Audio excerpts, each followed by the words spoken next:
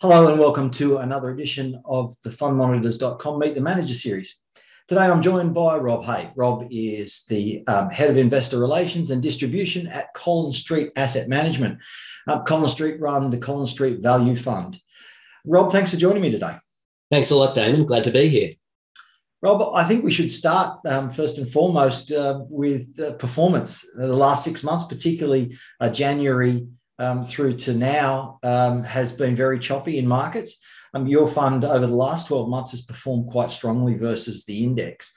Do you want to talk a little bit about the resilience in the portfolio? And I'm particularly interested in how you've managed to avoid a couple of the really big months of downfall.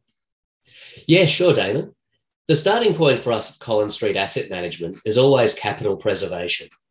We're not chasing a market-like return or seeking to beat the index necessarily by a couple of percentage points. Because as you rightly point out, markets can be choppy, and there are no shortage of fund managers out there, Damon, that could still deliver a negative return, but not being as negative as the market overall actually show outperformance with their fund. For us, the starting point is capital preservation, and we go forward from there. And you raise a really good point about the month of January this year. What that demonstrated, and certainly 1 month doesn't make a fund, and we certainly don't invest 1 month to the next, and a lot of your audience, Damon, would be in the same boat there. But what it does demonstrate is how a flexible investment mandate can lead you towards performance outcomes which are very different to the market overall. We are high conviction, but importantly, Damon, we're unconstrained, and we're able to see value and invest in it wherever it lies across the ASX. And in the absence of those compelling investment opportunities, to hold cash as an alternative, which is something that we have done quite a lot over time. Rob, looking forward then, there's a range of different things going on, and we might talk a little bit about inflation as we go along, but, the next 6, 12 months is liable to be quite choppy still. What are the sorts of things that you're doing in the portfolio at the moment to prepare for that? Have you sort of sold out of anything in particular, or have there been any sort of sector switches that you've been looking at as a result of, the past sort of 6 to 12 months and how you're seeing the next sort of 12 to 18 months? Over the last 6 to 12 months, we've certainly rotated away from those types of companies or sectors which are likely to be heavily impacted by inflationary pressures.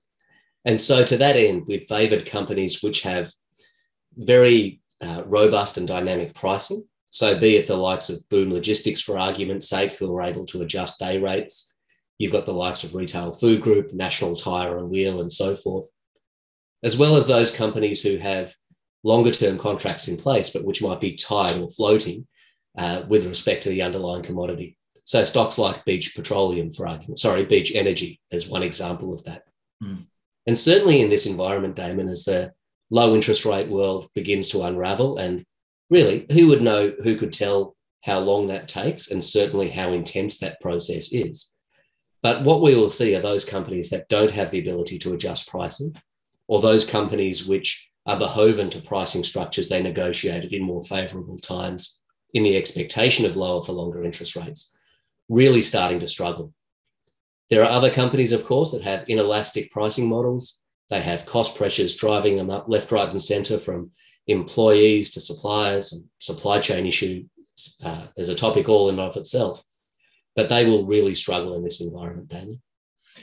Rob, let's move over actually to supply chain issues, because it's a big issue in a worldwide sense. Over the weekend, we were again talking about the cost of fruits and vegetables and, all those sorts of things. And we know that it's starting to bite.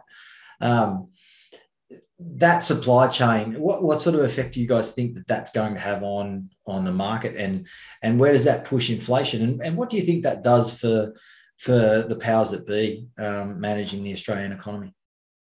If we go down to the company level to begin with, Damon, I think that there'll be some companies that have the ability to deal into it, and perhaps they may be able to adjust prices, or perhaps they have to absorb a lot more of that themselves. But there will be some companies which simply can't get the sort of stock that they need regardless. And so it's not always a matter of price pushing things up, because if you can't get the supply, then you can't pass on the increase in price to begin with. And so that will be a real issue for some. What we've seen are some companies adapting over the course of the last few years in such a way that they have more diverse supply chain management. It may be the case that they can import goods and services and the underlying input they need for their Australian businesses from a number of different countries around the world. And those companies that are able to do that will certainly perform quite well and perform quite strongly. In terms of what does it mean at a macro level here in Australia, I think it's going to be a very fine balancing act, in that certainly interest rates will have to go up to quash the inflation where it does emerge. But given the level of indebtedness the average Australian has and the amount of lending they have on their household balance sheet, it's going to be hard to see interest rates go too far above and beyond, because otherwise there will be a very sharp and severe push into economic downturn for those areas. And certainly where consumer confidence, business confidence, and the flow-on effects that go through that will be something that policymakers and government will want to avoid. Rob, you mentioned in one of your earlier answers the fact that the fund holds cash and can hold large amounts of cash. I know the fund has also held convertible notes as well. Do you want to talk a little bit about what the rationale behind that is and how the team uses those two implements or those two tools in putting together the portfolio? It's always good, Damon, to have a reasonable cash buffer and not be fully invested at any one point in time, because that means that you can approach any new opportunity that pops up, from market dislocation, recapitalizations, the like, from a position of strength. You don't have to rob Peter to pay Paul within your portfolio, so to speak. And so for that reason, as a high conviction fund, we tend to like having about 15% in cash, because for us, that's one good idea that we can fund immediately, and also give us that confidence that we don't have to sell down growth assets should there be a redemption or what have you in the fund. Convertible notes are an entirely different beast. It's a little bit, Damon, like having a lottery ticket, but getting paid to wait for the draw. They have debt-like downside and equity-like upside, and is effectively a loan to the company. And it might be the case that we say, all right, we'll loan you $10 million.